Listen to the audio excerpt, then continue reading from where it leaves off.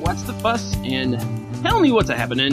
This is the Pyro Light Podcast, episode 53. That means we are hitting week 11 already in the 2016 fantasy NFL season. I am your host, PyromaniacMo. You can follow me on Twitter, all letters, at PyromaniacMo. Tonight's opening music, we heard from a favorite, someone near and dear to my heart, Mr. Keller Williams. The song is Twinkle, and the album is actually called Dream, and essentially is if he were to have a dream lineup, guys that he's always dreamed of playing with, that's who sits in on this album. On that song, Twinkle, you hear John Mallow, who played with Bruce Hornsby, played with the other ones, which are the reincarnation, I guess, of the dead after Jerry passed. And if you are fortunate enough to recognize and know Steve Kimmock, his guitar sound is unmistakable. Do yourself a favor, check out Steve Kimmock, and certainly Keller Williams. He's a guitar virtuoso for what he can do. So, as always, pay attention at the end of this podcast, and you can hear that song in its entirety. Of course, we are Pyromaniac. You can hear the Pyro Heavy, also referred to as the Fantasy Football Fire. This is the Pyro Light, and do us a favor, leave us a review if you would. iTunes is great, but we're also on Spreaker, Google Play, Stitcher, Podcast Addict, and our beloved Blog Talk Radio. We got a recent review from Tish Leal, and she goes on to say, I not only got the championship last year with their help, I got a bigger payout than any previous year. Listen and gain the knowledge. Well, thank you, Tish. We appreciate it. Of course, do us a favor. We're giving you the knowledge, as she said. Leave us a review, and we will give you the knowledge, too. All right, guys, this is episode 53, and the masses have spoken. I've listened, and John Tuvey has been gracious enough to come back and do a show with me. Mr. Tuvey, welcome back, and how are you, sir? I'm doing well. Thanks for having me back. It's nice to be in demand. Absolutely, and I'm not kidding you. John Tuvey on Twitter, at JTUVEY, but I heard from quite a few people on Twitter and Facebook and various places that the Pyromaniac crew interacts with folks, and they really enjoyed the last time you were here, so, thank you as a fan myself, and you always bring the knowledge, and it's an enjoyable time, sir. Well, it's kind of an odd year for me because, after, I guess, the last probably dozen plus years of doing the radio show with Charch, and even more than that, writing pretty heavily about fantasy football, I'm kind of, in a way, in between gigs. I don't have the same outlet for what I do. I still do rankings, and I still have a podcast on the local ESPN affiliate. But these guest appearances are kind of a way for me to keep my foot in the pool, as it were, as I'm building towards some fun stuff coming in 2017. So I appreciate that you're having me back, and it's nice to hear that that what I'm doing is still appreciated. I look back at I started at the turn of the century. I guess it's fun to say. Well, tell us a little bit. I've tweeted out a few times, but the party that you are hosting at the local ESPN affiliate. Tell us about that podcast a bit. Yeah, the Fantasy Football Party is a chance for me to get back with a couple guys, Bo Mitchell and Anthony Maggio, who when we were at Fanball together would have been in the mid 2000s. We did the Fantasy Football Pants Party. And as you might assume, it's full of Anchorman sound bits and drops. And when I decided to reclaim my weekends, I guess, was the primary reason for leaving Charch's show. Just so much prep time that goes into making that the success that it is, and giving up Saturdays. And I've got a daughter in college and a son playing high school football on Fridays. So I kind of wanted to devote a little more time to them. And Maj and Bo said, well, if you're not busy on Thursdays, we record a podcast Thursday morning. So we ended up having to drop our pants and just become the Fantasy Football Party. But we still have plenty of Anchorman sound bits, and we'll write segments of the show just so we can work in a sound bit or a clip that we found. And we've really gone to town as far as the Detroit Lions offensive coordinator. Got to go back to Dukes of Hazzard and look up some great Cooter lines so we can drop some Cooter references in. So that's been really fun to do. And like I said, it's a way to stay involved in fantasy football and keep throwing my info out there and having people pay attention. John, you had me at drop your pants. That's a fun slogan to have. We should have got that on the shirts. I think we went with the hey, everybody, look it out. Whatever the line is from Anchorman. I can't remember the direct quote. Hey, everybody, come see how good I look. That's what it is. So that's on the back of our tour T-shirts. But dropping our pants. And before we decided to drop our pants, we acquired Zubaz as a sponsor of the show. So it was all lined up to be a fantastic pants party. And then evidently we were going to be too big that they thought maybe somebody would come after us as far as licensing and that sort of thing. So. The only solution there was to drop our pants. Sometimes, that's the easiest and best route to take. Sometimes it gets you in trouble, but in this case, it didn't. Hey, any day that you don't have to go with a belt and the pants can come off is a good day in my book. Yeah, absolutely. Now, before we get into the Vegas vibes here, perhaps the most important question, I'm drinking Founders Harvest Ale, which I think I talked about before, but it came out of what they used to call the organic, and they basically hire local growers and producers of hops and yeast and everything, and it is indeed organic. And I guess they call it Harvest because Harvest Party, it comes out about this time of year. It's a limited release, and even though it's an ale, it's really hoppy, and I usually just drink IPAs, and I can't tell the difference. It's super hoppy, really fantastic. I like this time of year, so that's what I'm unwinding with after this week. What are you kicking back with tonight, sir? Well, I like to keep it local as well, and unfortunately, I've burned through all the growlers that we amassed during our microbrew or tap room tour that we did in the preseason with the fantasy football party, which made it a nice party. So I've just got Shells, which is a local brewery in New Ulm, Minnesota.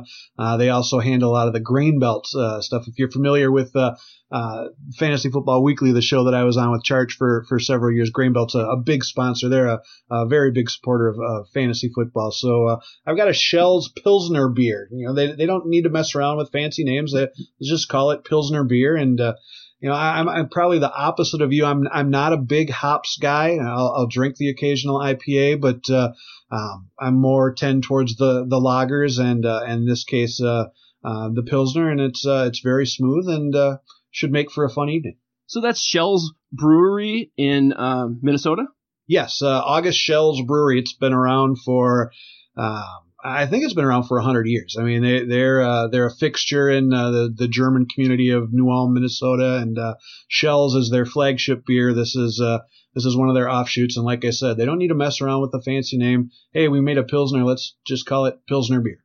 Hey, it's on my list. I've got Grain Belt, Tin Whiskers over in your neck of the woods, and now Shells. So when the wife and I go out into the world, we always we'll travel 50 miles or so out of our way just to hit some local breweries. So I always like collecting those names when we're out and about. Well, I tell you, if you land in Minnesota, I mean, not there in the place that I'm working right now, literally in the parking lot, we have a brew pub called Able, and they're a lot like the Founders that you were talking about. Everything is very locally sourced, organic. Even the furniture inside the establishment is all built from local wood, and it's handmade. It's just a phenomenal place, and cool. I just had their super giant lager, which was fantastic. But if you let's see who's got the biggest arm. Maybe you took Joe Flacco and you stood him for right about where I work these days. He could probably hit maybe 6 tap rooms. I mean, it's just it's phenomenal in Minneapolis and St. Paul. And Tin Whiskers, that's probably 3 miles from my house. There's another one that's even closer called Wabasha that does a great jalapeno beer. I mean, like I said, if you ever are in town, I can probably get you to 15 places that you'll be very excited to sample what they've got. you had me when the pants came off, and now we're adding 15 breweries. I got the car warmed up as we speak, sir. We're waiting for you. We're waiting. All right. So, hey, before we get into the Vegas vibes here and talk about some Vegas picks and how that might give us some insight into the upcoming Week 11, let's kick it off with a bit of trivia. Number one for the evening. Now, John, we're approaching, as I said, Week 11. The whole world will get to see the NFL regular season debut of the number one overall pick. In so doing, Jeff Fisher is hoping to get the critics' Goff his back, if you will. I mean, the rookie is ready and Jared to go. Ba-dum-bum. Now, gone are the days, though, Tuvey, where Aaron Rodgers, I mean, he sat, for a long time. Since, really, you mentioned Flacco, Matt Ryan, I mean, they came in and started right away. Really, since then, it's been a different beast. They've been thrust into the fire. So my question, I mean, we've got a lot of questions about Goff, but I've got a trivia question for you. There have been numerous other rookie quarterbacks that have started this season, not counting Goff, who's going to make his rookie debut Week 11. How many rookie quarterbacks have started this season? I want you to think about that, Mr. Tuvey, and you folks at home as well, while we pay the bills, and we will be right back. All right, folks, thanks for hanging with us. Stop by Pyromaniac.com. We're ramping up the content. We've got the weekly pieces, such as the injury report, the weekly matchups, plus the articles and charts you know and love, the bitch slap, targets, touches, and looks, Pyro power rankings, weekly pickups, so much more we're cranking out over at Pyromaniac.com. All right, as I said, we're going to see Goff for the first time, but he's not going to be the first rookie quarterback we've seen this season. How many rookie quarterbacks have started an NFL game so far in 2016? What do you think, Tuvey? I can come up with 3 for sure. I know it's more than that. I'm going to go with 4. Now, interesting. I came up with 3 sort of thinking off my bat originally, but I believe I came up with a total of 5. We've got Dak, of course. You've got Carson Wentz. You've got Cody Kessler. And then sandwiched in there, we got a little Paxton Lynch and Jacoby Brissett. 5. 5, and yet we haven't seen the number one pick. So my question is, why not, Tuvey? I mean, and it's one of the reasons I'm going to talk about a defense starting against them, but do you have any guesses? I mean, do you think he's really that bad? Is it Jeff Fisher who is blowing this thing, or is he just going to be that bad? What's your money? My money is I think he is going to be that bad, and I think we're going to see a pretty horrific game. But is there any other conceivable reason for keeping him under wraps for so long other than he just hasn't cut the mustard? My guess is that Fisher saw what the Broncos did last year, where they won with defense and they didn't necessarily need quality quarterback play. And he thought, maybe we've got the defense to do that, and I can buy some time for my rookie quarterback. I don't need to throw him to the wolves. And we can, make our way in this division, get into the playoffs. And then once he got, I think, this far into the season, now he didn't want it to look like he was reacting. So he didn't start him on the road at New York, and they got a win. I believe it was their 3rd win where they didn't even score a touchdown. So now he goes home. It's a home game. He's not reacting to a loss and starting him out of, because we have nothing else. So I think Fisher's kind of tried to, at this point, play it to his strengths. Now, I'm certainly on board with you being concerned about just how good Goff's going to be out of the gates. But on the other hand, you have to play him now. You've invested the pick. It's a sunk cost. This guy's going to be your future. Every rep you give him from here on out can only help the team going forward if you're not planning on winning this year. And I don't think the Rams are planning on winning this year. Certainly aren't, and that's Jeff Fisher, Mr. 8-8 himself. Now, that's not one of the games I want to highlight when we look at what Vegas is telling us, but I got a few I want to talk about, but just to give a quick sampling of some, and I'll kick it to you, Tuvey, to get your thoughts, but just a couple quickies. I've got Tampa at Kansas City. KC 7.5-point favorites, and they have 26 implied team points. This certainly speaks to a ground game, a wear game, and after seeing Smith lately, I really think we're going to see a good ground game, a wear game this week. We've got Jacksonville at Detroit, two bad teams playing, so some garbage points here. Opened up with Detroit 6.5-point favorites. Detroit has just south of 27 implied team points. Of course, for you Jag owners, when adjusting for schedule, Detroit comes in basically bottom of the barrel for against quarterbacks, Detroit against wide receivers, and against tight ends. So you could have some nice garbage plays both sides of the ball there. Baltimore at Dallas. Now, on the surface, Cowboys favored by 7.5, but Baltimore, I tell you, they're tough against the run in the fantasy world. Only two teams allowing fewer PPR points per game. One that also is really sticking out to me is Pitt at Cleveland. Pitt, 9-point road favorites, opened up 49.5 over-under, and Pitt's got a real high implied team total, just over 29 points. John, any of those games are you eyeballing this week for fantasy? That last one that you mentioned, the Pittsburgh-Cleveland, and you mentioned the implied total, the size of the spread. That leads me to think that this could be a Duke Johnson type of game. I don't think the Browns are going to be able to bang Isaiah Crowell, and they've kind of shied away from that, and they've been forced to shy away from that. But even though Crowell's kind of creeping up there as far as the number of targets he's getting out of the backfield, this feels like it could be a nice PPR opportunity for Duke Johnson, that a guy that's probably floating around in free agent pools, and you can plug into a flex spot or even an RB2 spot if you're caught by injuries or bye week issues, and get a little something out of him.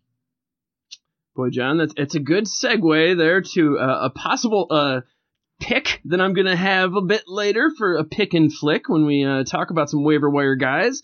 I am of the same mind as you. Now, looking at Vegas, which I really like to do, it gives me an idea of where the points are going to be, according to the Vegas Sharps, and of course, where there are touchdowns, Fantasy Goo should follow. So, a couple other ones out there. Certainly, the New England San Fran game, I mean, that has positive game script written all over it for the Patriots. The over-under, 51.5 is what it opened up with. The Patriots are 13.5-point favorites. San Fran only has an implied team total, at least opened up with an implied team total of 19. Patriots opened up expected to score just over 32 points, 32.5. To my party-damaged alcohol swimming mind, that's the most implied points I can remember so far this season. Now, I believe this is going to be a Blunt game. I'm going to talk a lot about Blunt. He is indeed the cover of episode 53. Now, one other one perhaps, Green Bay at Washington. This one opened up 50 points. It's a pretty narrow spread, so lots of points to be had on both sides. Washington, implied team total just over 26. I could see a shootout here. You can never count out Aaron Rodgers. He's got the guys like Devontae Adams, Jordy Nelson, that can be called upon for big games. Cousins, he's averaging 300 yards. He's got 5 multi-touchdown games. Packers, they've been just horrific against opposing quarterbacks. They've allowed 6 to toss over 280 yards. We saw what happened last week against the Titans. And both sides of the ball, I'm really liking plays in this game. John, any other games out there that you've got your eye on for fantasy? The Tennessee-Indy game, that's got as high an over-under as any on the board. I believe it started at 52.5. I haven't checked what it is recently, but at that point it was the top score on the board. That suggests that it's not just going to be Andrew Luck. I mean, you can go all the way through your Indy receivers. You can, even if you're scraping the bottom of the barrel, you can throw in, Kendall Wright, Rashard Matthews. You're obviously going to put your running backs in play, both tight ends. I mean, if you've got a spot to fill in a lineup, Tennessee Indy is a decent place. You should be able to find someone in the free agent pool that you can plug in that you could get some points out of this week. Yeah, I love this game too. Both sides of the ball, like you say. Now, historically, I looked up the spread on this one. Historically, the Titans 1-4 against the spread in their last 5 November games. Colts in that same month do very well, 10-3 against the spread. But let's just move on from what the Titans used to be. I don't think we can look back to years past and really get an accurate reflection of what the Titans are.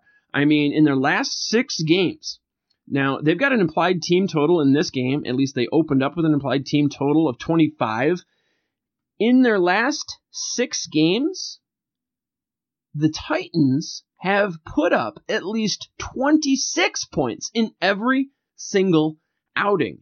And they've won all their games in that span. Not only that, 5 of the 6 saw them crush their opponent by at least a full touchdown or more. In the last 5 games, they would have covered the over-under fairly handily. So I really like the over in this one. I think, like you say, lots of fantasy points to be had.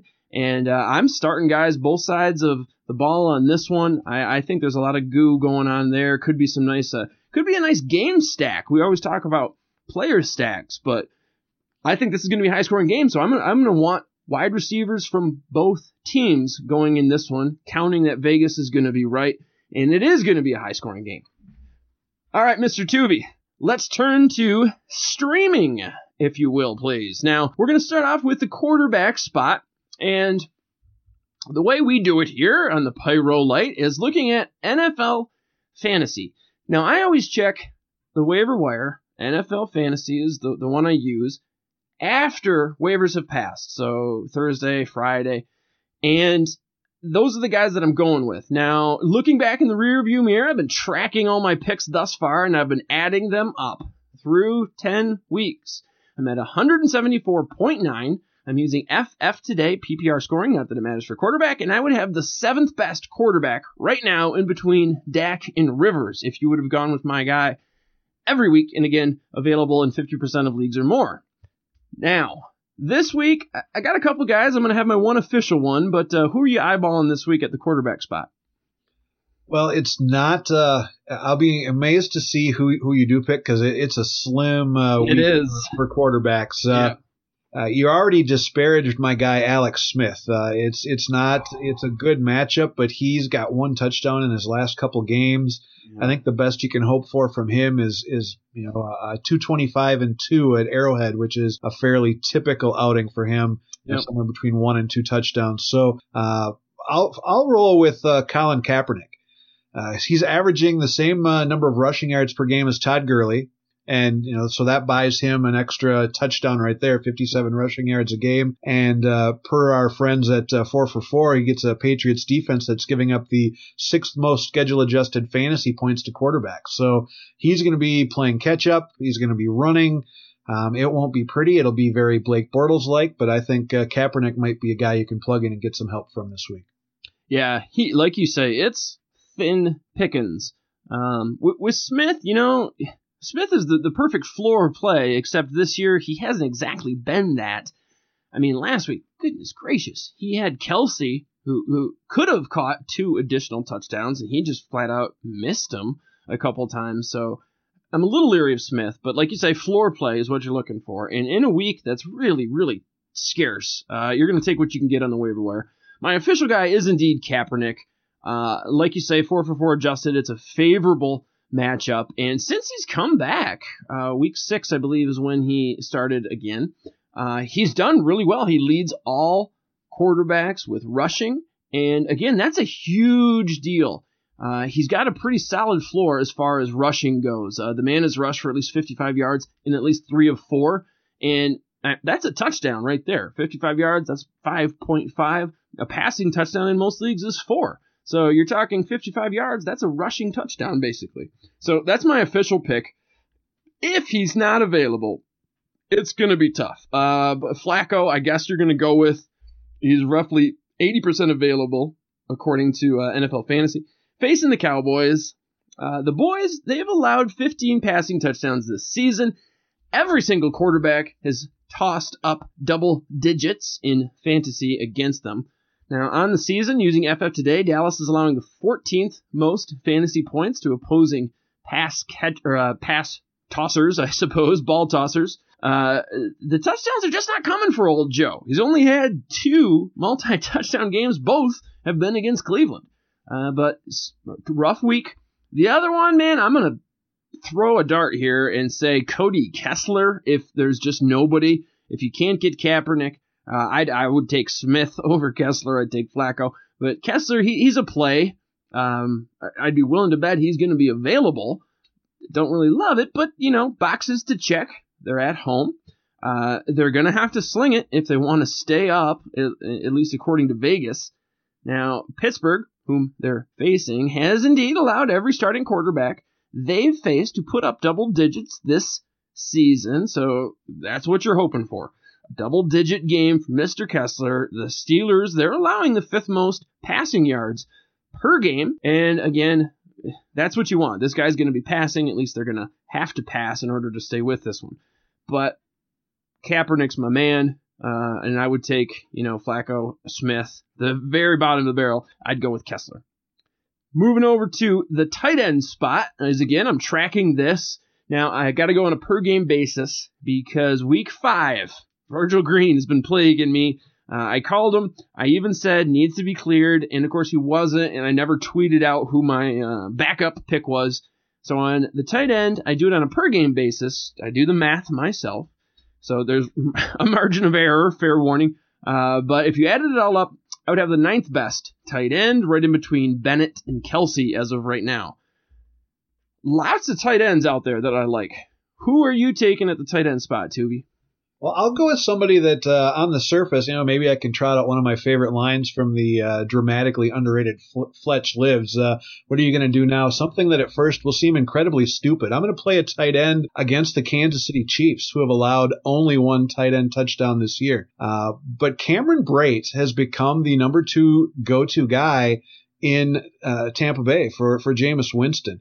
He's had 3 straight games with 5 or more targets and a touchdown. He's got more fantasy points than Travis Kelce or Jordan Reed. And even though it's not a great matchup, he's still, for some reason, floating around in free agent pools. And I think it's time to fish Cameron Brate out and put him in your lineup. Well, one, I don't know if I'd say dramatically underrated. Is that Fletch Lives, you say? I mean, hey, I'm a Fletch guy all the way. Fletch Lives, though. Not so sure about that one. But I do agree with you on Brate. I just tweeted out something about Brate. I believe, not looking at my Twitter account, but I believe he's got as many touchdowns as Witten and Kelsey, I believe, put together, 5. And you say the Kansas City Chiefs, they've only allowed 1 touchdown to tight ends. To me, that stinks of regression. I think that number is going to regress to the mean, and I like the Brate call. A couple other ones out there. Boy, I'm not sure exactly. Sometimes I leave it open here to see if my co-host can help me with my official pick. Real quick, though, Fedorowicz, he's out there, 94%. Fuller, this is going to be tough, though, because Fuller's going to be a game-time decision, which would make me like him more, except it's a Monday nighter. Now, Oakland, they've historically been bad against tight ends. They're much better, though, this year. Fedorowicz, he scored every other week since week 4. He's due. But again, Monday night, and so you're just not going to have that crystal ball. It's not going to be clear if he's going to get more looks, a bigger slice of the pie, if indeed Fuller's out. I kind of even like Richard Rodgers. Talked about this game at the start. He's 90% available. Now, Double R, he's really touchdown dependent, but as we said, this one opened 51. I think this is going to be a shootout when you adjust for schedule, as 4-for-4 does, which I really like. Washington ranks as the 25th toughest. So, bottom of the barrel, 25th toughest against PPR tight ends. So, he's a play. The guys that's really coming down to for me is going to be 2. Clay, believe it or not, old double C, Charlie Clay, 97% available. The Bengals, whom they're facing, second worst against opposing tight ends when you adjust for schedule. Cincy has allowed tight ends the second most yards so far this season, 710. Cincy's allowed the third most PPR points to the position, and in the last 5 weeks, no team has given up more fantasy points on a per-game basis.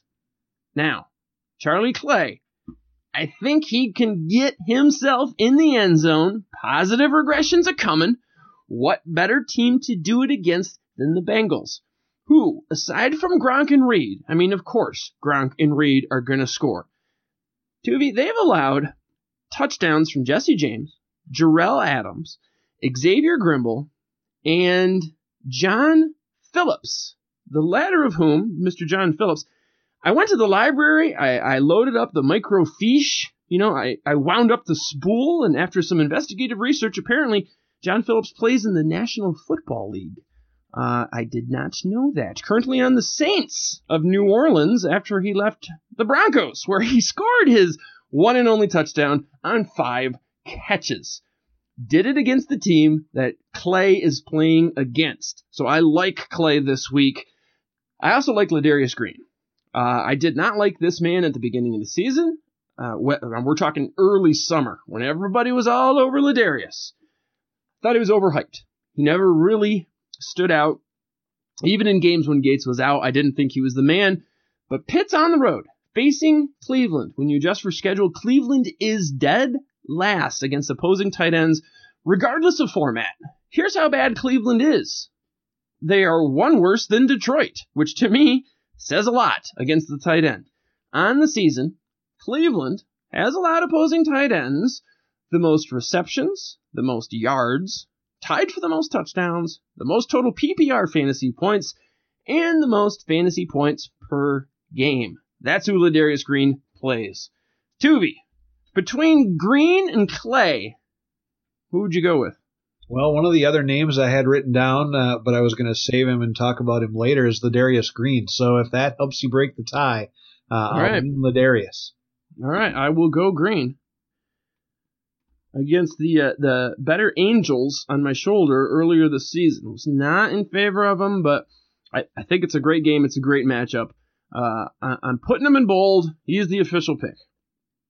Let's move over to the third streamable position, as they say, and look at the defense in the rearview mirror.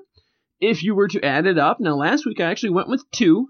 It wasn't hard to do the math because I went with Atlanta and the Jets, so they both had 3 points. So you take the aggregate, you take the average, and you get 3 points. So through 10 weeks, I'm at 50. I use FF today. That has me tied for 10th best defense. So thus far, I'm top 10 at all streamable, or I suppose streamable waiver wire positions. Defense, there's a lot to be liked. I've got 2 official written down. Haven't had my official pick, though, but I got 2 guys I want to talk about, or 2 defenses. You are my guest, sir. So kick it off. Which defense would you pick up off the waiver wire and play in Week 11? Well, I stopped at 1 because it was such an obvious pick, and you've alluded to them earlier in the show, and I'm sure they're one of the 2. But I'm going to go with the Miami Dolphins against Jared Goff making his NFL debut. The quarterback that kept him on the bench is second in the NFL in picks. The Rams are 6th in fantasy points allowed to opposing defenses. They're tied for 10th in sacks allowed, and Jared Goff couldn't supplant that, so now he steps in for an offense averaging 15 points a game. I mean, nothing in there says don't run, don't walk to get the Dolphins into your lineup. They're already 8th in fantasy points scored by defense, so I'm not sure why they're floating around in free agent pools. They're tied for 6th in interceptions. They're top 12 in sacks. They do everything you want a defense to do to put points on the board, and they get a rookie quarterback making his debut. So for me, I saw that one, and I thought, I can cut the research short here. I think I got my answer. That's indeed one of the 2. As you said, a rookie quarterback playing on a team that in the last 12 quarters of play have scored 2 touchdowns. There's just not much happening there. And even Miami, now this was surprising. I too wrote down a bunch of stats. You covered them well. One I'll toss out there, though, according to FF today, in the last 5 weeks on a per game basis, there's not a defense out there that's scoring more points than Miami, which surprised me because I was really going at it from the angle of how bad Goff is or the mistakes he's expected to make, how bad the Rams are. They're 21st in adjusted sack rate. But I was surprised at how well Miami's doing as of late. So I do like Miami. The other one, and we'll put it to the test here, see if this sways you. I like the Titans of Tennessee. Now, they're on the road, and I don't normally like a road D, but they're facing the Colts. As we said, lots of points to be had, but that also means there's lots of mistakes to be made. There's lots of sacks and lots of interceptions. Rarely do you really get points. Now, I do like the Miami play because the Rams are not expected to score much. But usually, fantasy points on a defense comes from interceptions and sacks. So, cue in the Tennessee Titans playing the Colts. Colts, they've allowed a league high 33 sacks. So, it's no surprise that Football Outsiders ranks them 31st in adjusted sack rate. So, how might they hold off Tennessee? Well, the Titans, for their part, have 28 sacks. Only 4 defenses have accumulated more. Football Outsiders only has 10 teams that are better on the defensive line in adjusted sack rate than the Titans. According to FF Today, looking at a per-game basis, Colts have allowed opposing Ds to put up the 3rd most points per game.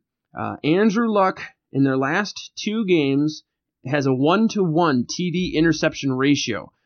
In that span, he's sub 70% on his aimed throws. So I think the Tennessee Titans can make some magic happen with the amount of action that's going to be had in this game, mistakes to be had. You think that outweighs? I mean, we're talking about Luck, 33 sacks, Tuvey. That's a lot. Do you think that outweighs the performance or perhaps the mistakes that are expected to come from Goff? You think the Titans might be a better player, or is just Miami a safer floor? You know, it's funny you picked the Titans. One of the segments we do on the Fantasy Football Party podcast is called 50-50, which is very similar to this. Being on an ESPN affiliate, we use the ESPN website and players owned in less than 50% of those leagues. And then the 3 hosts, we have a draft, and we draft a quarterback, a running back, a wide receiver, a tight end, a flex, a defense, and a kicker from those players or teams that are not owned in 50% of leagues. And, you know, kind of the same thing, streaming options or low-end DFS plays, that sort of thing. Yeah. And the Titans were my pick this week for a lot of those same reasons. They're coming off a 5-sack, 2-pick game. They get a Colts team that's allowed multiple sacks in every game this year, picks in 2 straight. So you wouldn't have to push too hard for me to swing over to the Titans. However, that said, if the Dolphins were an option, I would have jumped on them in a heartbeat. So close, but I'm still leaning Miami. Well, I had Miami first. They are indeed my league of record, my high school league. They are indeed the team. As soon as the news broke, I went out and streamed them, picked them up right away. So I'm putting Miami in bold.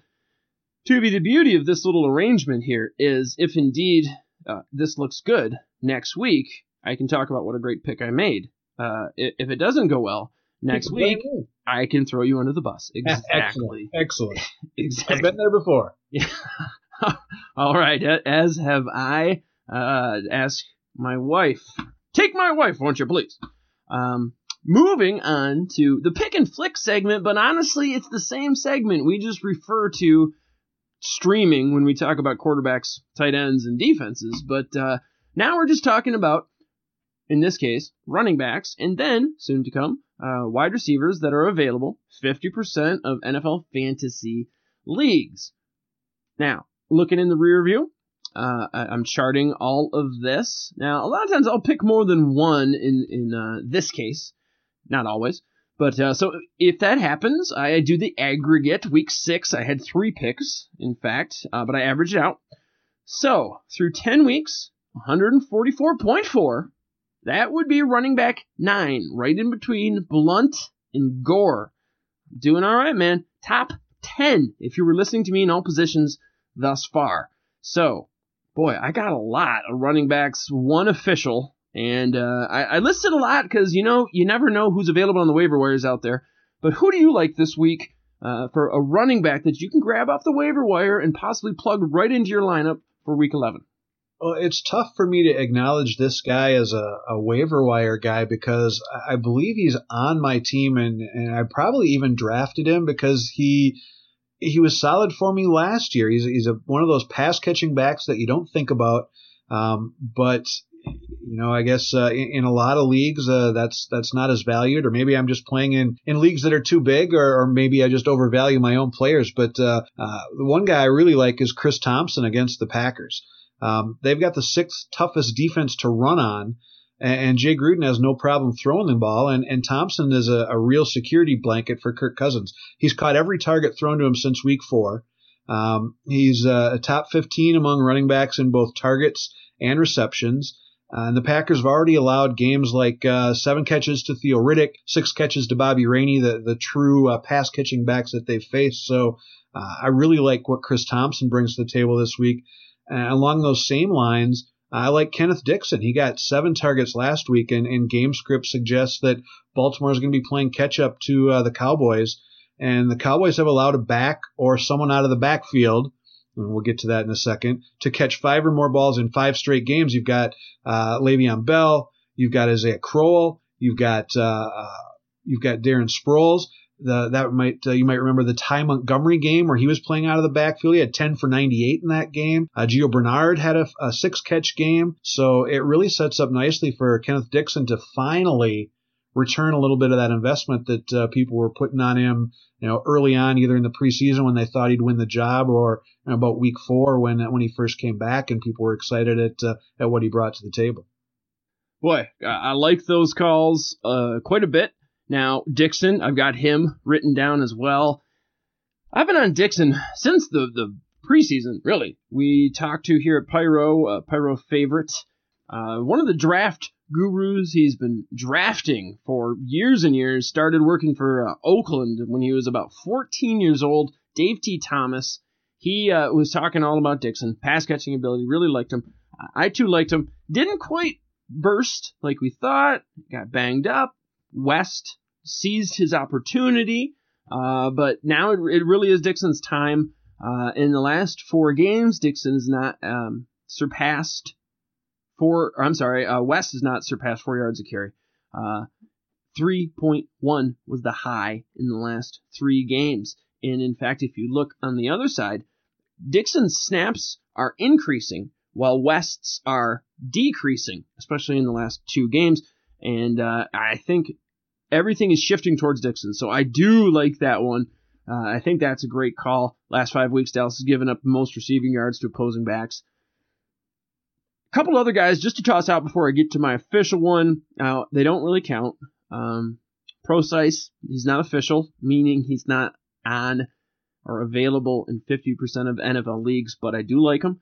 Just in case he's out there, they let go of C-Mike for a reason. The Silver Fox, Pete Carroll, basically in response to the Christine Michael ordeal, says we're going with the guys that we originally wanted to go with. That is Procise Rawls. Rawls is making his debut, but are they really going to put that much work onto Rawls? Coming right back from injury, I don't think they necessarily need to. They're going to want to keep him healthy. And this, to me, seems like a great Dixon game. Procise game. So I like him a lot if he's available. I think he is a nice call. You mentioned this earlier, Duke Johnson. He's not official. He is not available in 50% of leagues, but Cleveland's home. As he said, negative game script because Pittsburgh's expected to handily win this game. Means Cleveland's going to have to pass. Call Duke Johnson for that, especially against Pittsburgh. According to Football Outsiders, on average, 57 receiving yards allowed to opposing backs coming out of the backfield. That's what Pittsburgh allows. Now, although he's not available in 50% or Procise, I still want to mention him just in case. I also like Dion Lewis. He's not my official one. I do like him, but I really like him more down the line. As I said, this is going to be a blunt game, but if you can get Dion Lewis now, that's fantastic. Hang on to him because there's going to be better days ahead for Lewis. I don't think they're going to throw the load on his back, not this week anyway, in such a great blunt game. They're going to save him more for a playoff run. But if he's out there, I'd grab him. My official guy, you went with Thompson. I'm going with Rob Kelly. He qualifies on NFL Fantasy. He is available in over 50% of leagues. Seen over 20 totes in the last 2 games. 87 yards in the last 2 was his low. So I like him for a good floor. He's getting the rock quite a bit. Matt Jones probably another healthy scratch. Now he does lose a bit in PPR, as you mentioned with Thompson. I know he faces Green Bay, and on paper, Green Bay looks really good. But because this game's going to be such a high score, over 26 implied points for Washington. Green Bay, I know they're a funnel D, but in the last 3 weeks, there are only 3 teams that have allowed more fantasy points to the running back position in that span of time. They've allowed running backs to put up a total of 405 all-purpose yards and 5 touchdowns. So on paper, Green Bay looks really good. I think it is more of a paper ranking. So I do like what Rob Kelly can deliver, at least for the floor this week. He's my official call. Before we turn to the wide receiver spot, let's pause for a commercial break. But before we do, let me give you the next trivia question. When looking at FF Today, as I often reference and use, I scanned the top 20 most targeted tight ends. Now, just to give you a feel, the top tight end has 78 targets. Number 10 has 57. Number 20 has 43 targets on the season. So I'm talking about tight ends, top 20, 43 targets and up. So we're talking about a group that's fairly involved. Bunch of guys fairly involved with their team, the tight ends. Now, of these top 20 tight ends, there are 3 that have yet to score a touchdown. I wonder if you can name 2. Think about that as you listen to this, and we'll be right back with the Pyro Light Podcast and John Tuvey. Welcome back, Pyromaniacs. Before we get to trivia question number 2, I just want to remind folks that we know that you love playing fantasy football. So we know you'll love playing fantasy on Draft. Draft is a simple daily fantasy app where you can do snake drafts, just like the ones you do at the beginning of the season in your year-long leagues. You can do drafts whenever you want. The last 4 the last one I did only took a couple of minutes, and I was able to land DeMarco Murray, who I really like this week. Now, on Draft, you can play for free, or better yet, you can make a little money doing it. And get this, your chances of winning on Draft are over 200% better than your chances of winning on those other sites. So, join me when you download Draft. Be sure you enter the promo code PYRO. That's PYRO. To download, just search Draft in the App Store, and it will come up first thing, or you can go to playdraft.com.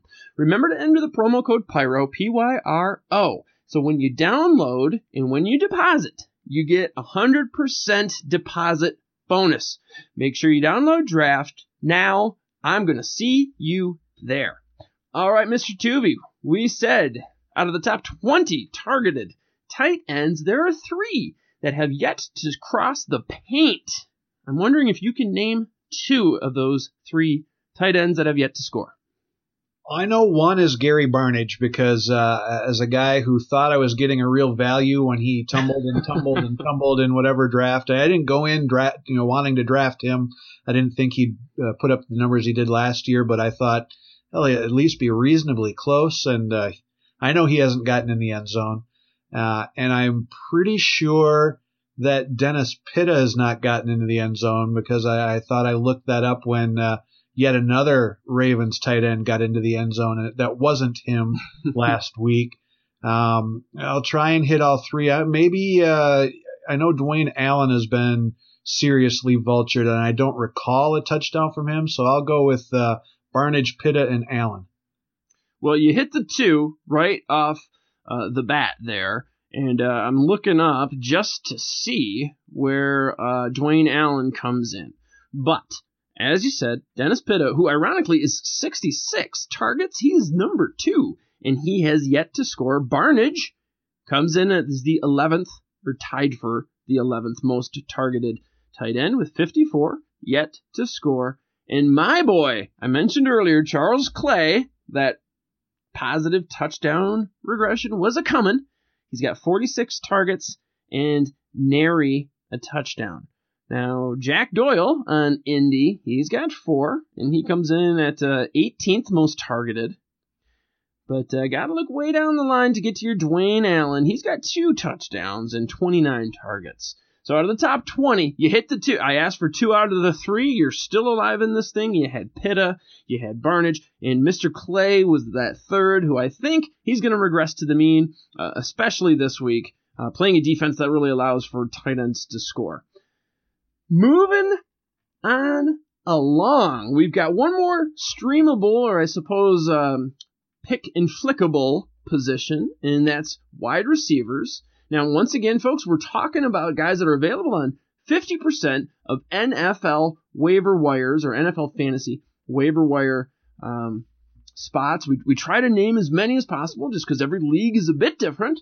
And looking in the rear view mirror, I'm charting all my picks. If you were to take my advice week in, week out, got 151 points. That's good enough for 11th best wide receiver right in between Brandon Cooks and Demaryius Thomas. So, I got a few names written down, and a few of these guys are going to pop up in future segments just a bit later on. But who do you like at the wide receiver spot, too?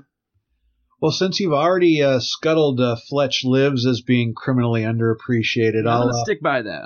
I'll go with the short-lived FX television show Terriers, and the fact that this guy's available in less than or more than 50% of leagues is as criminally underappreciated as that great show Terriers. And that's Jamison Crowder. I don't know what the guy's got to do to get on a roster, and he gets Green Bay this week. We're seeming to talk about a lot of opportunities against the Packers. Slot guys have done okay against the Packers. Stephon Diggs had a 182-yard game against him. Cole Beasley scored twice against him. Both Kendall Wright and Anquan Bolden, who do a lot of their work out of the slot, got in the end zone. And Crowder scored in 3 of 4, and he topped 100 yards in the game where he didn't have a touchdown. So even if Deshaun Jackson makes it back this week, Jamison Crowder is heavily targeted by Kirk Cousins, and he's my go-to guy at receiver this week. Another one that's probably flying under the radar was a guy that the year he came out, I made him a first-round pick in my rookie dynasty league. He hasn't quite lived up to that, but maybe now he's starting to. Robert Woods, he gets the Bengals this week, and it's another situation where possession guys have done very well against this opponent. The Bengals gave up 7 for 61 to Jarvis Landry, 4 for 53 and a touchdown to Cole Beasley. Jamison Crowder, who we just talked about, had 9 for $107 and a touchdown. Woods has 20 targets over the last couple weeks, 10 for 162 last week against Seattle. And I'm not worried about Percy Harvin cutting into his bit. I think Robert Woods gets it done again this week. Well, I tell you, we seem to have the same thing last time. Great minds think alike. My highlighted wide receiver is indeed Crowder. You mentioned many of the same points I did, but Washington expected to score over 26 points. Green Bay is a funnel D, so they're likely to pass against them. And you talked about all the slot guys. I would even add Hilton, who didn't score a touchdown, but 6 catches for 82. And Atlanta, I'm not sure because they're on bye this week, but I think Gabriel plays out of the slot. He scored a touchdown. And I believe even in that game, there was another Atlanta wide receiver that scored a touchdown. A lot of this is coming up against Micah Hyde. He is the Green Bay's slot corner. Now, we know Josh Norman, he doesn't go into the slot. So I really like Crowder just like you do. We've got, I believe, Deshaun Jackson, who looks to be a game-time decision. And even if he's not, Micah Hyde is really the thing that's turning me on to this. Hyde surrenders a fantasy point for every 3 routes run. You went through all of the slot guys that have scored a touchdown, like say Beasley, even 2. Even Diggs, God, he had a great day, 182 yards and that touchdown, 9 catches. So slot guys have really done well against Hyde. Now, I got to tell you, There are 84 starting cornerbacks this week. Hyde comes in at number 79. So out of all of the starters, you can only round up 5 that are actually graded lower than Hyde this week, and that's who Crowder's going to be facing. So I am all over that one. I also got two guys that perhaps are going to pop up a bit later. One of them is on San Francisco, and it's going to be a bit of a surprise. Now, of course, you pick San Francisco because of the negative game script. They're going up against the Patriots. San Francisco is going to need to start throwing before they get off the bus if they want to have a chance in this one. They're on that losing side of a 13.5-point spread. Chip Kelly's boys ain't been doing it, and they're going to need to pass. Teams facing the Patriots, 4th most points allowed. Teams facing the Patriots against the pass, 4th most points allowed. I think the man, though, is not Curley. It's going to be Quentin Patton. That's the surprise, I think. Last couple of weeks, since week 6, when Kaepernick took over, he returned to the lineup. Patton leads all San Francisco pass catchers in snaps, 224, targets, 29, receptions, 16, yards, 223. I think Patton is going to be the man. They're going to need to pass. Patton's the guy that looks to draw Kaepernick's eye. The other guy I'm going to toss out, Chris Conley, available in a plethora of leagues out there. KC, playing at Arrowhead, like you say, tough place to win. Playing Tampa on the season. If you look on a points per game basis, there's only 2 teams that are allowing over 40 fantasy points to opposing wide receivers, and Tampa Bay is 1. Kansas City, they're expected to score 26 points. Now, I said earlier, I think this is going to be a wear game, as I do. But here's the deal. Chris Conley's facing Vernon Hargreaves. Pro Football Focus grades a total of 117 cornerbacks. So they have a number that they have assigned to 117 different guys. So I'm not even just talking about starters. We're talking about, backups as well, guys that see some playing time. Out of 117, Vernon Hargreaves comes in at 112. 112. So, Chris Conley could be the man, and Macklin, questionable, which could enlarge Conley's slice of the pie. Moving over to, before we do, I should look back in the rearview mirror as we are getting into the defensive, or the daily fantasy spot. Daily fantasy. Now, I usually do a bit of DraftKings, but I started doing draft as well, and I dabble in Fan Duel, so I do it all here. Now, with DraftKings, I got to put out this little caveat here. You can't score it the same. So I'm trying to give that fishbowl, Tuvey, let the folks know how I'm doing. And with daily fantasy, I look for the value. So on DraftKings, let's say, if you score 3x, that means for every $1,000, if you can put up 3 points, you're doing really well. Chances are you're going to be in the money. So you get a $50,000 allotment at the beginning. If you put up 150, chances are you're going to be taking home some coin at the end of the day. So I look for value. So I added up all my value. I do the math. Through 10 weeks, I've actually picked 14 quarterbacks, and I've done the division. It come out at 3.2x value. So I'm over 3x value at the quarterback spot. I got 2 that I'm eyeballing. We've talked a little bit about, you've talked about some receivers, and I have as well from both of my quarterbacks. But who do you like in daily fantasy at the quarterback spot this week? Yeah, it sounds like we might be leaning towards the same guys because we have talked a lot about the teammates of one of the guys, Kirk Cousins. I've got $5,800 price tag on DraftKings. He gets the Packers. They love to throw. Jay Gruden not shy about throwing the ball around, throwing to his backs, throwing to his tight ends, throwing to Jamison Crowder in the slot. So a lot of opportunities for Kirk Cousins. And for a couple $100 less on DraftKings, Tyrod Taylor. Get it done with his feet as well as through the air. It's one of the reasons I like Robert Woods. So probably hitting on the same 2 based on what you said and that giggle that maybe you were eyeballing. Indeed, the exact same two. I crunched the numbers. I did a lineup before, so I want to make sure all my guys are viable that I officially pick. So I'm officially going with Cousins, but he's the more expensive of the two. $5,800 on DraftKings, Tyrod $5,600. You hit the nail right in the head. I like both these guys. Cousins, particular on DraftKings, he's the 14th most expensive. I think you got a heck of a deal there. Last 3 weeks, Green Bay, they've allowed a minimum of 280 yards passing in that span, 8 passing touchdowns. That's 8 TDs to just 2 INTs in the last 3. I think this one can be a shootout. We saw what the Titans did. We've talked about the receivers thus far, and Cousins. Cousins is on pace to pass for far more yards than he did last year. It's just the touchdowns haven't come. They're going to.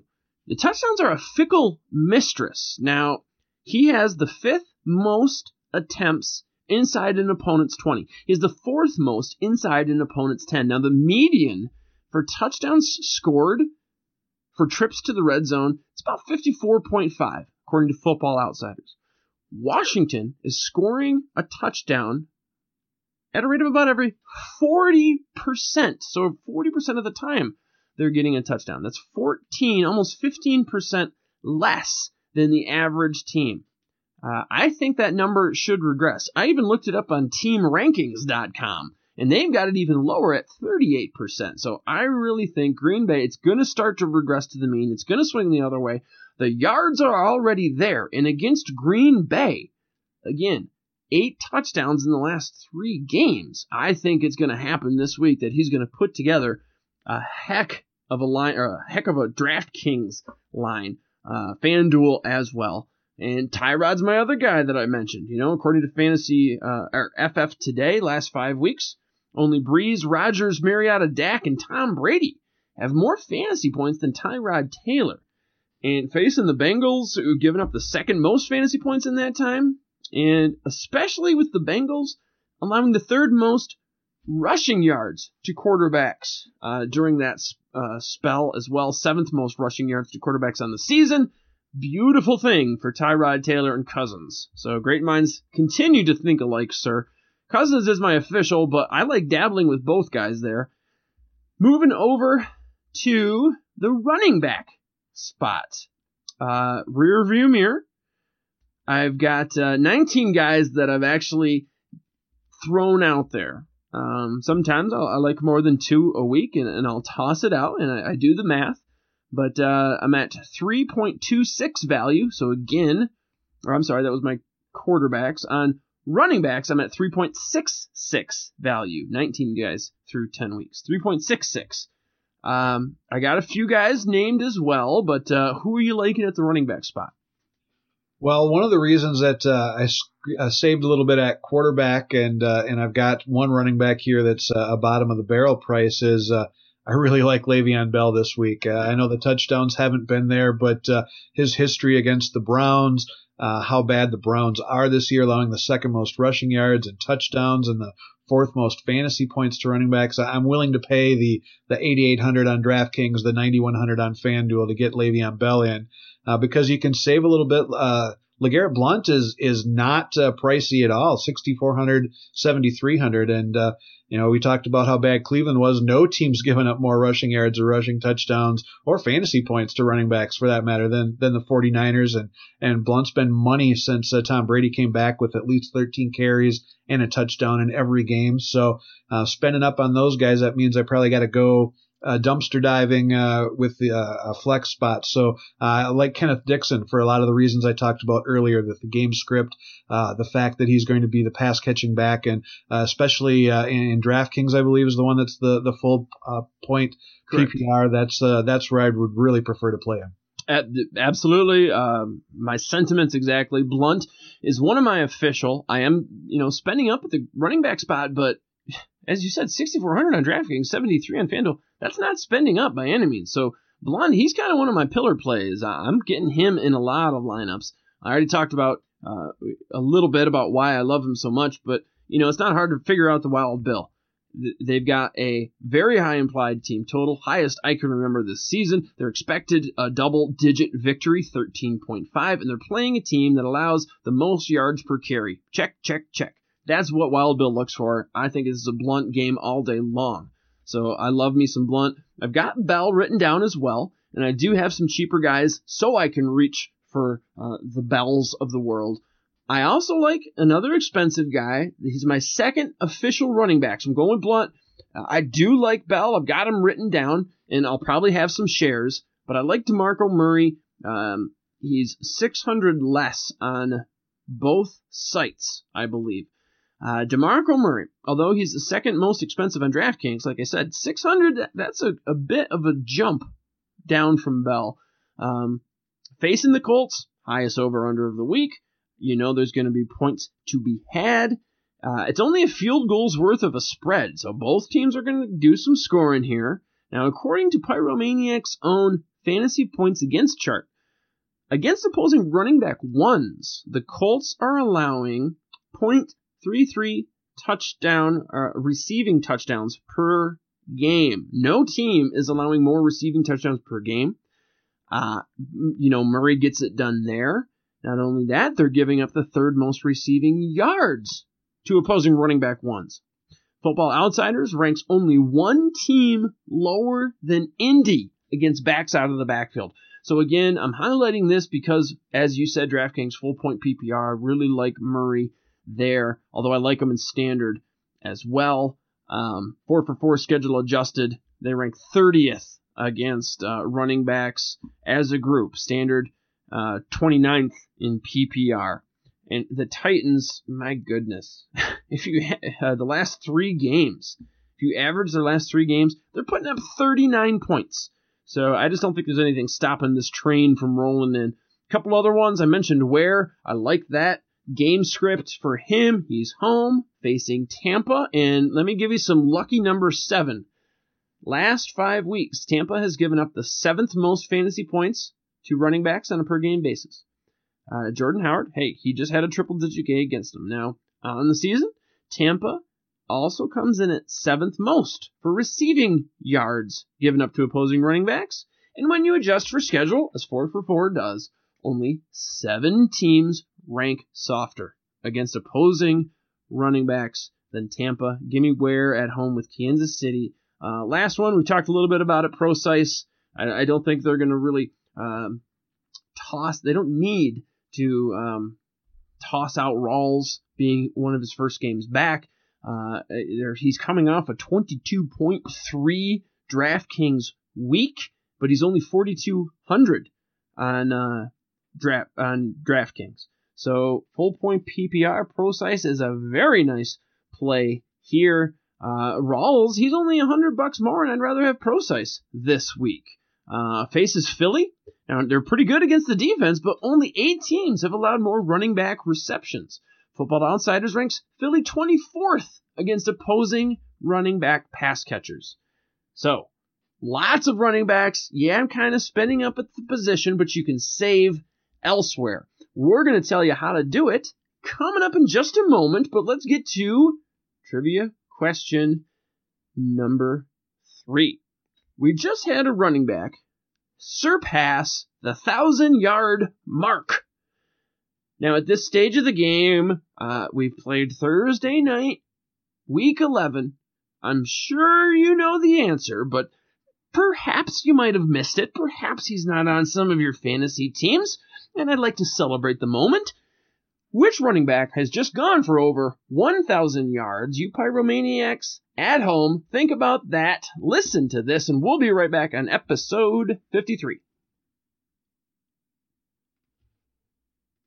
All right, Pyromaniacs, thanks for staying with us. As you know, we are in the DFS segment, and fantasy sports fans are winning huge cash prizes every day over at DraftKings.com.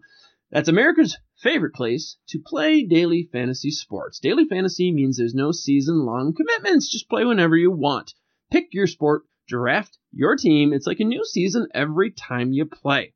So you're never stuck with the same old players. Over $1 billion will be won this year at DraftKings.com, and you could be the next big winner.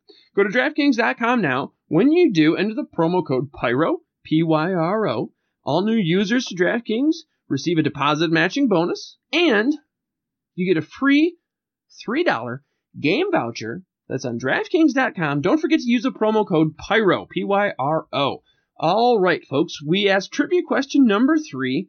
We're celebrating a milestone here. Which running back just surpassed the 1,000-yard rushing mark? Tuvey, have you been paying attention to the airwaves? Which running back did it? It's got to be Zeke, isn't it? It indeed is. 1,005. But here's the thing that I thought was unique. DeMarco Murray, number 2, 930. Number 3, Melvin Gordon, 838. It's a pretty big jump down. David Johnson, 4th, with 760. So there's quite a difference between the top backs as usual. I'm using FF today to get my stats, but boy, that's a pretty big gap, I think, between the top. Almost 100 yards almost separates each one. Now, not quite, but 1,005 down to 930, down to 838, down to 760. That's quite a big spread, don't you think, from the top 4 guys, Ezekiel Elliott, DeMarco Murray, Gordon, and Johnson? It certainly speaks to how dominant Zeke has been, and with Murray, how dominant that Tennessee ground game has been. So I think the rest of it is more of a testament to how much of a passing league it's become. But when you look at the records of the teams that have the top 2 rushers, maybe the running back will be back in vogue for the next few years. Perhaps a couple other little implications. Maybe it speaks to zero RB, or as Charging says, do the opposite. You don't have that many guys, running backs that is, scoring a lot of yards or rushing for a lot of yards. But how about this little storyline? DeMarco Murray this year easily top 2. DeMarco Murray, 2014, top 1. DeMarco Murray, 2015, the bottom fell out. What's perhaps the common denominator there, or maybe the uncommon denominator? And that's, to me, the Chip Kelly. He was trying to jam a square peg into a round hole and use DeMarco in a way that didn't speak to his attributes. And I thought we'd see a lot more revolutionary thinking in playing or coaching to his players, and we're not seeing that. I think good coaches get decent production out of decent players. The really great coaches get great production out of decent players, and they will change the coaching script to fit the players. Chip Kelly has not seemed to do that. Do you think that is an implication of Chip Kelly, or was it maybe other factors last year for DeMarco Murray? Well, I mean, why the resurgence with Dallas? Is it really just that offensive line, or was he being misused in Philly? I mean, am I reading too much into it? What do you think? No, he was definitely miscast, and it's kind of come out that the Eagles got Murray as much to get him away from Dallas as they, that was priority 1, and then now we have to try and find a way to pigeonhole him into this offense that doesn't really fit his strengths. So, that's part of the reason, and it, as you said, it speaks to do the opposite or zero running back. In as much as you have to look at the scheme and how the back fits the scheme, it isn't necessarily the most talented back. Look at Todd Gurley. I don't think there's any question that Todd Gurley is talented. He's just being dramatically underused or incorrectly used. I don't see why they need to force feed 6 touches a game to Benny Cunningham, even in the passing game. Cunningham's a nice receiver, but if you can get Todd Gurley the ball in space, good things are going to happen. So I think what Murray did or didn't do last year speaks to how his coach is using him. And you're right, it's kind of an indictment of what Chip has not been able to do at the NFL level that he was able to do in college. Yeah, I really believed in Chip coming out. I thought he would sort of take the game to the next level. haven't seen that, but I'm glad DeMarco's doing well with the exotic Smash Mouth, which I got to admit I thought was kind of a punchline for some late night talk shows. Either that or, a European cover band. I wasn't sure, but boy, last 6 games, you can't argue with the results. And I'm sure we'll be even looking at a few of those players here coming up as we turn our attention from DFS running backs to DFS wide receivers. We talked a little earlier, you got to spend up for the running backs this week. We did save some money with Cousins and with T-Mobile at the quarterback spot. You named some viable, cheaper running backs. There are some out there, but I do like spending up at the running back spot. So let's see who you've got for wide receivers. Before I kick it over to you, so far I've been well over 3x value at all my positions, quarterback and running back. Wide receiver, not so much. Through 10 weeks, I've listed 22 players. I'm at 2.7x value, so a little below my 3x goal. Not bad, though. But what do you got for the wide receivers in DFS in Week 11? Well, I am going to spend up at one spot, and I think Odell Beckham is worth the 8,500 in DraftKings, the 9,000 in Fan Duel. No team's given up more catches to wide receivers than Chicago. They're second in fantasy points allowed to the receiver position. So he's the receiver I'm going to spend heavily on. And throwing all that money at him, I've got to go bargain basement with a couple more spots. So Robert Woods, who I've talked a little bit earlier about, 4,900 at DraftKings, 5,400 at FanDuel, for all the reasons that we like Tyrod Taylor. And I talked about Woods being a possession guy and facing a defense in the Bengals that's given up some successful games to those types of receivers.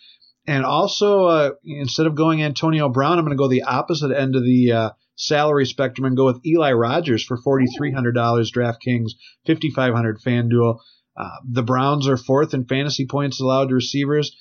Eli's had 15 targets the last 2 games with Roethlisberger back, and I know Brown's going to get his. I'm not willing to pay for it. I think there's going to be enough left over that for less than half the cost, I can get some of those leftovers with Eli. I like the pivot. Yeah, that's something to do in GPP when you've got a lot of the players on a certain player, and week in, week out, Antonio Brown is going to have high ownership. When you can peg a team or game, Pittsburgh, Cleveland, you've got a high implied total for Pittsburgh, should do well. And if you could pivot off a real high-owned guy, let's just say Roethlisberger does do well. Let's just say Pittsburgh scores a lot of points, as they're expected to. But if AB doesn't do it, and you've got a high ownership invested in him, and you pivot to a guy like an Eli Rogers, who indeed does do it, boy, that's going to really put you head and shoulders above much of the field, and that's what you're looking for in the GPP play. So I like Eli Rogers as a nice pivot off Antonio Brown GPP. If indeed, like the Vegas Sharps thinks, this is going to be a high-scoring game and it happens to go through Rogers, you're going to be sitting pretty. I like that call. I got a couple guys here. I'm tossing out, of course, you play 3 on DraftKings, and then I've even got, for my flex, I've even got a what you talking about, Willis? That's my bottom of the barrel pricing. I got a guy there. I'm going to go with an official pick. So I'm got 3 official wide receivers. Crowder, we've already talked about. I'm saving some money on him. $6,300 on FanDuel, $5,400 on DraftKings. I love me this game. I talked about the Green Bay secondary and how well Cousins is doing. So I don't have to rehash it. Crowder's a great play. I'm spending up with AJ Green. 8,200 FanDuel, 83 DraftKings.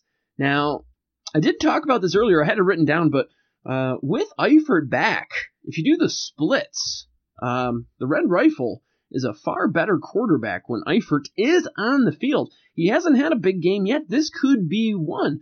Buffalo, they're a funnel D. Good against the run, but they are bad against the pass, and they invite you to do so. Now, when you adjust for schedule, as 4for4 does, there's only 4 teams easier for opposing wide receivers to put up points against. Only 2 wide receivers so far this season have more targets than AJ Green.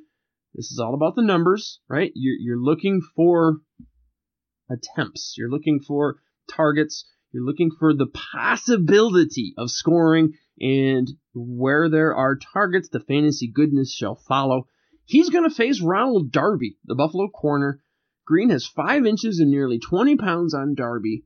The Bills corner is allowing 0.41 fantasy points per route run. Out of the 84 starting cornerbacks this week, only 4 are allowing greater fantasy production. So he's one of my official guys, as is Hearns. I'm saving money there. Only 4,100 on DraftKings, 54 on Fan Duel. Matches up against the Lions slot corner, whom I know all too well, Quandre Diggs.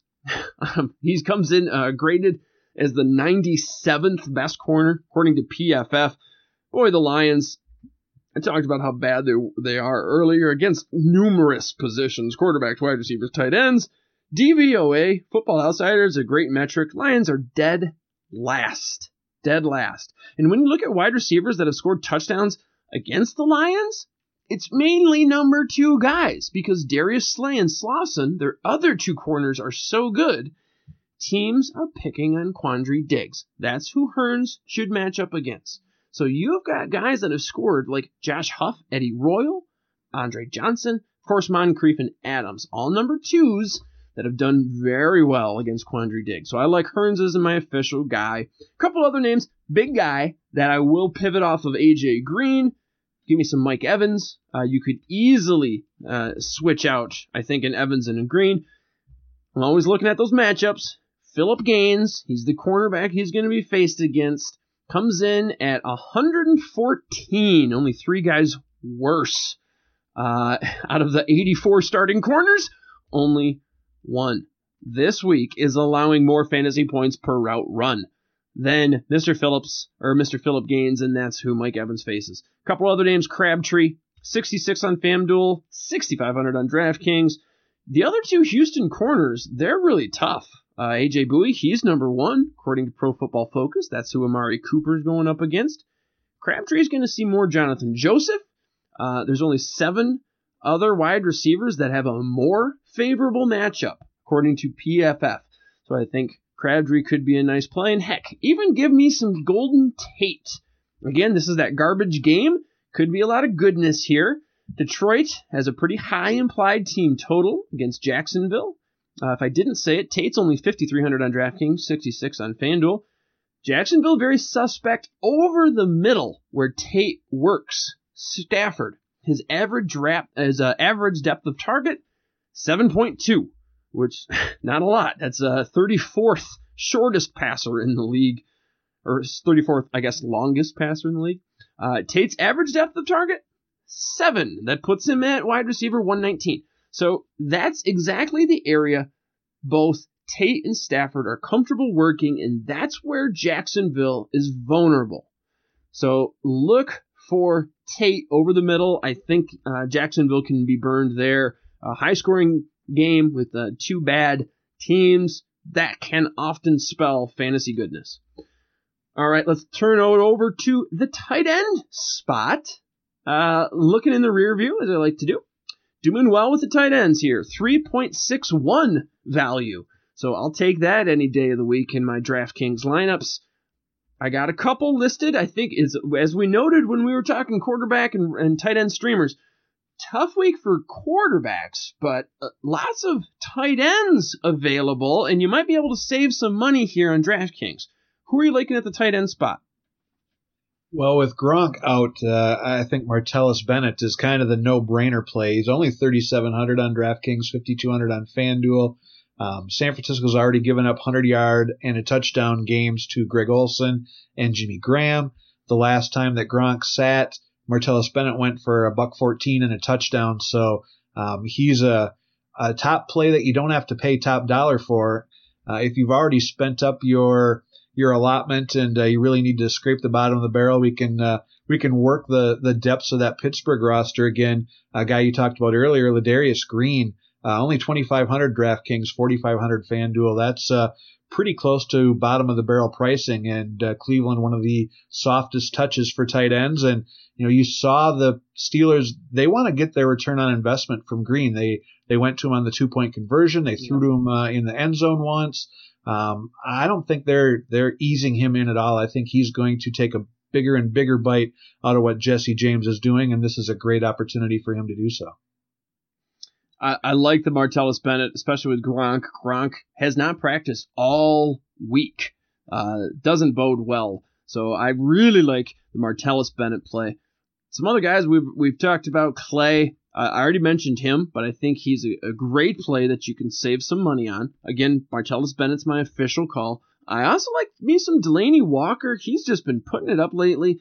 This game opened up as the highest over-under of the week. We've already talked about this Tennessee team and what they've been doing lately. Indy's given up 20 fantasy points or more to opposing tight ends in 3 of their last 4. One of which, by the way, was Walker in week 7. So not too long ago, he saw this very team. 8 targets, 7 receptions, 84 yards, and a touchdown in their last meeting. So I do like Walker. I'm all over that game.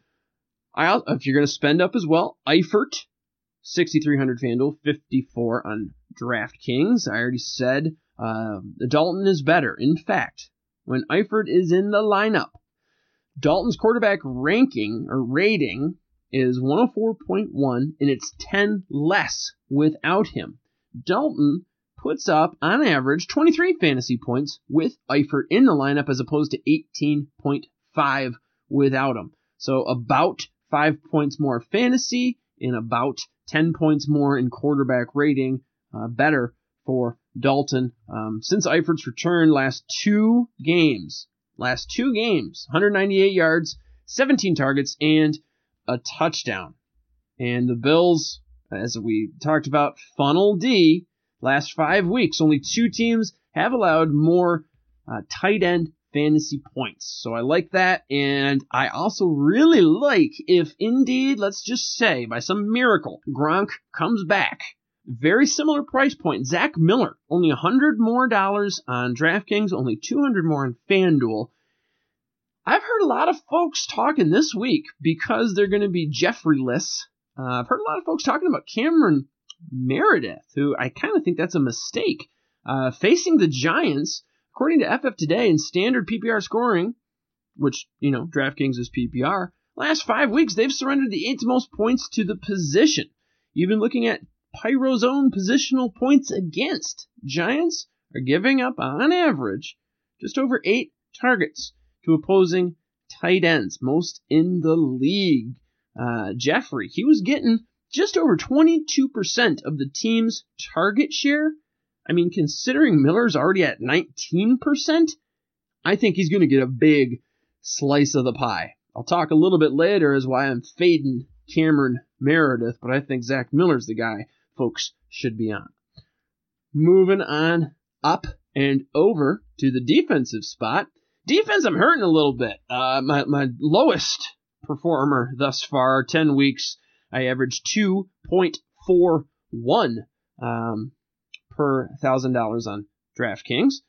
Talked a lot about some defenses already. Certainly Miami is a great play, but I got a couple others. Who you like in DFS defense, sir?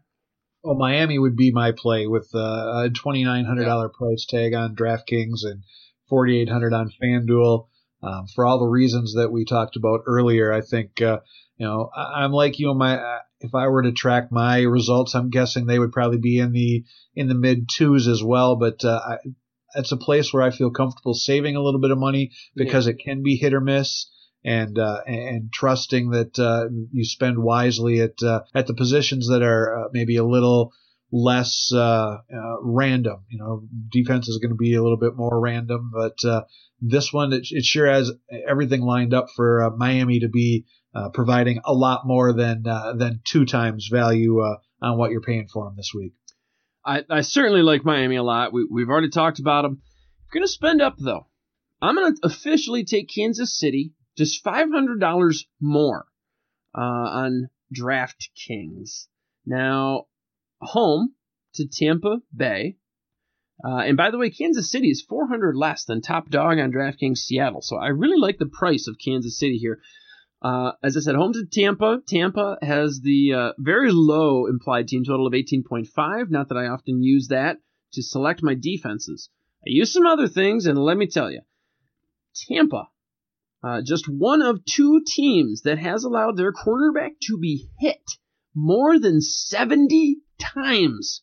One of two that have allowed that many quarterback hits. Just for a point of comparison, Oakland, who is the best for allowing the least amount of quarterback hits. Derek Carr has only been hit 21 times. Tampa's allowed Jameis Winston to be hit over 70. That's about 3.5 times more than Oakland, who's the best in the league. That's a lot. And I like looking at hits. The more you rough up that quarterback, chances are the next play he's going to be a little more leery, maybe a little more sore, but also maybe he's going to release a bit quicker than he should, where you're going to get sacks, you're going to get interceptions. I like looking at hits, and Kansas City is really going to be tough, and Tampa is susceptible there. On DraftKings, Tampa has scored in the double digits 6 of their last 7.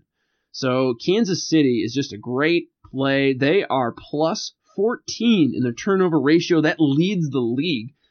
So I really like Kansas City as my official call. I'm willing to spend up there, but I do like the pivot play.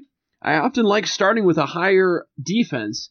Then if I'm real close, and you know you've got $500 to work with, if I'm real close, I can come down to a Miami and then maybe grab a flex play that I'm just out of range with Kansas City. All right, man. We've got just a couple other things left, and then I'm going to let you get on out of here. Thank you for joining me once again, Tuvey, on the Pyro Light. Now, before we do some cleanup duty here, let's see how you can do on trivia question number 4, the last one of the night.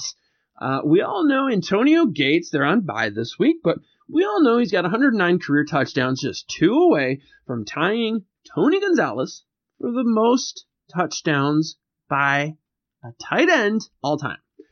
However, can you tell me which active wide receiver has the most career touchdowns that's playing in the NFL right now?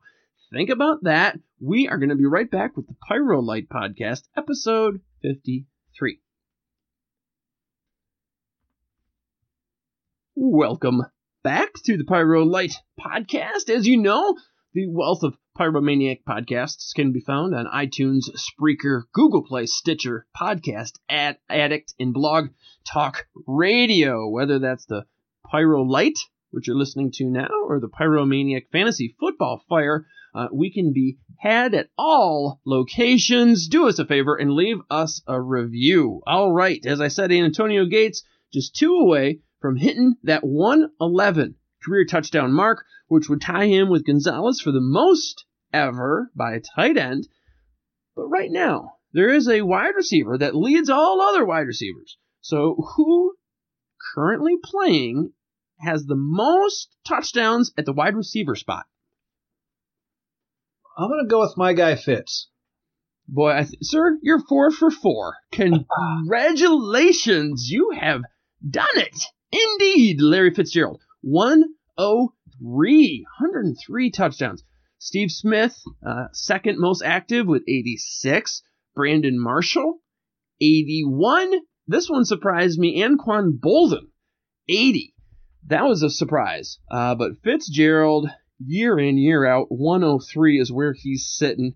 Most touchdowns for an active wide receiver. All right. We're bad cleanup duty now. We've just got a few fun ones, and then we're going to get up on out of here. So the first thing, real quick, stack. If you're going to stack some plays, and it doesn't have to be quarterback, wide receiver. Could be running back, tight end, quarterback, tight end, quarterback, running back, wide receiver. Which couple of guys are you going to be willing to throw out on a DFS lineup from the same team? Well, we've talked about just about everybody on the Steelers offense. So I think a Steelers any Steelers stack against Cleveland would work. I also think a Redskins stack against the Packers would work. But you touched on one that I've kind of been toying with in some of my lineups with Matthew Stafford's average distance and Golden Tate's average distance. And I think throw Riddick into that mix as well. So a Riddick Tate stack against that defense that really seems susceptible to short area passing. I think, especially given both of their relative values, you can pick up some nice value in a Riddick Tate stack. I like it. And often underutilized. For some reason, people think if you start a running back and a wide receiver, that's going to be bad.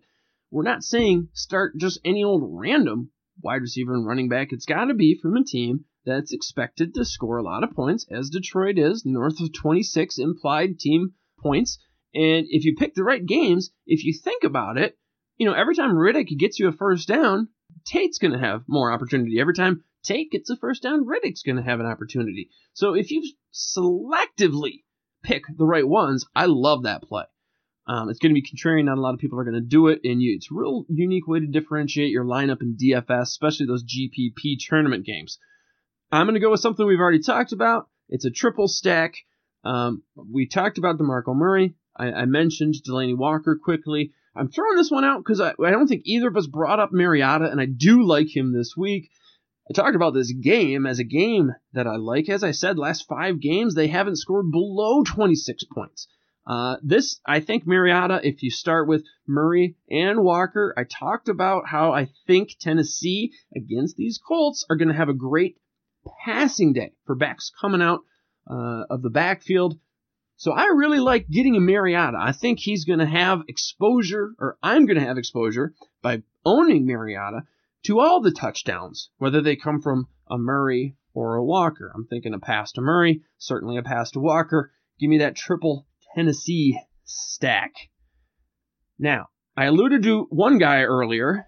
Who are you fading? Which guy are you going to stay away from DFS this week? Well, I'm not staying away from him because he's not good, but the price point on Ezekiel Elliott at $8,000 on DraftKings, $8,700 on Fan Duel, why risk him against that defense when I think you can find some other real good running back plays, elite running back plays that are at the same or better price that have a much more favorable matchup. So other weeks are good weeks to stick with Zeke. This week, not that I'm afraid of that defense, but why increase your own degree of difficulty when you can find other backs at similar value with a more favorable schedule? I could see that. Certainly, you love Zeke. You love this offense. We talked about him being the first back that's reached 1,000. But Baltimore's they're sneaky tough. Only 2 teams in the fantasy world, anyway, only 2 teams allowing fewer PPR points per game than Baltimore. So, like you say, a lot of money for a tough matchup. I got 2. One guy, Michael Floyd. I think folks are going to be on him because he's coming off a big game, had 100 yards. You're saying about time. But in the previous 4, before that, 4 games, he collected just 7 receptions. Heck, in 2 of those, the man didn't even get a target. Real boom or bust, more bust than boom. Now, when this game opened at 41 over-under, it was tied for the lowest expected scoring game of the week. Minnesota, second toughest defense for opposing wide receivers to face. They've been the toughest all year, hit a little bit of the skids lately. Finally, Floyd, he's going to see mostly Terrence Newman, whom Pro Football Focus grades as their number 4 corner in coverage, just behind A.J. Bouye, Talib, and Harris. Tough road to hoe for Mr. Michael Floyd, an old Notre Damer. And then a guy I talked about earlier, I've heard on podcasts and write-ups, people talking Cameron Meredith with the Alshon Jeffrey-less Bears, but I'm a little worried. If anything, I would go with Royal, but really I like Zach Miller as the play here. Now, with Meredith, he just doesn't have the rapport with Mr. Cutler. He had his little run in weeks 5 and 6, but that was without Jay Cutler. If you look at game splits, Mr. Meredith has averaged almost 13 points per game without Cutler. In the 2 games with, 7.7. Just doesn't seem to have that chemistry like a Royal does, or more certainly Zach Miller. So I'm pivoting away from Floyd because of the matchup and Meredith because folks seem to be on him just for the situation without Jeffrey, and I just don't think there's any history between these two, although small sample size between Cutler and Meredith. Just doesn't seem to be much history there. Last one, and I've got one of my official picks. If you noticed, I really haven't called out a flex play yet. I got my 3 wide receivers. I got my 2 running backs. Haven't called out a flex, and it is indeed going to be a wide receiver. I'll keep you in suspense for a moment. Of course, I'm talking about the What You Talking About Willis play. Now, that's bottom of the barrel. So I look on DraftKings. For wide receivers, the minimum price is $3,000. For tight ends, it's $2,500. So we're talking about a guy either $3,000 for a tight end or lower, or $3,500 for wide receivers or running backs. So basically a guy that's within $500 of the DraftKings minimum. Who are you looking at for What You Talking About Willis play? Well, I've talked about Kenneth Dixon a couple spots along the way, and I think he's my play here. I know people were burned by him earlier when he was supposed to be the feature back in Baltimore. They kicked Justin Forsett to the curb, and then it didn't quite materialize for Dixon right away. And like you said, Terrence West took over the carries. But now Dixon's back. At worst, he's a third down back in a game that he's going to be catching a lot of passes as the Ravens play catch up. And at best, he takes over that feature back role. I think he is the most talented back on that roster, and could be a difference maker, not just this week, but going forward. So he's a guy that I'll take off the bottom of the barrel and throw into my lineup. I got 2. I believe I mentioned both of them earlier, but Chris Conley, 45 on Fan Duel, 3,300 on DraftKings. Like I say, this is really dependent on Macklin. Macklin's been sidelined all week. Officially, he's questionable.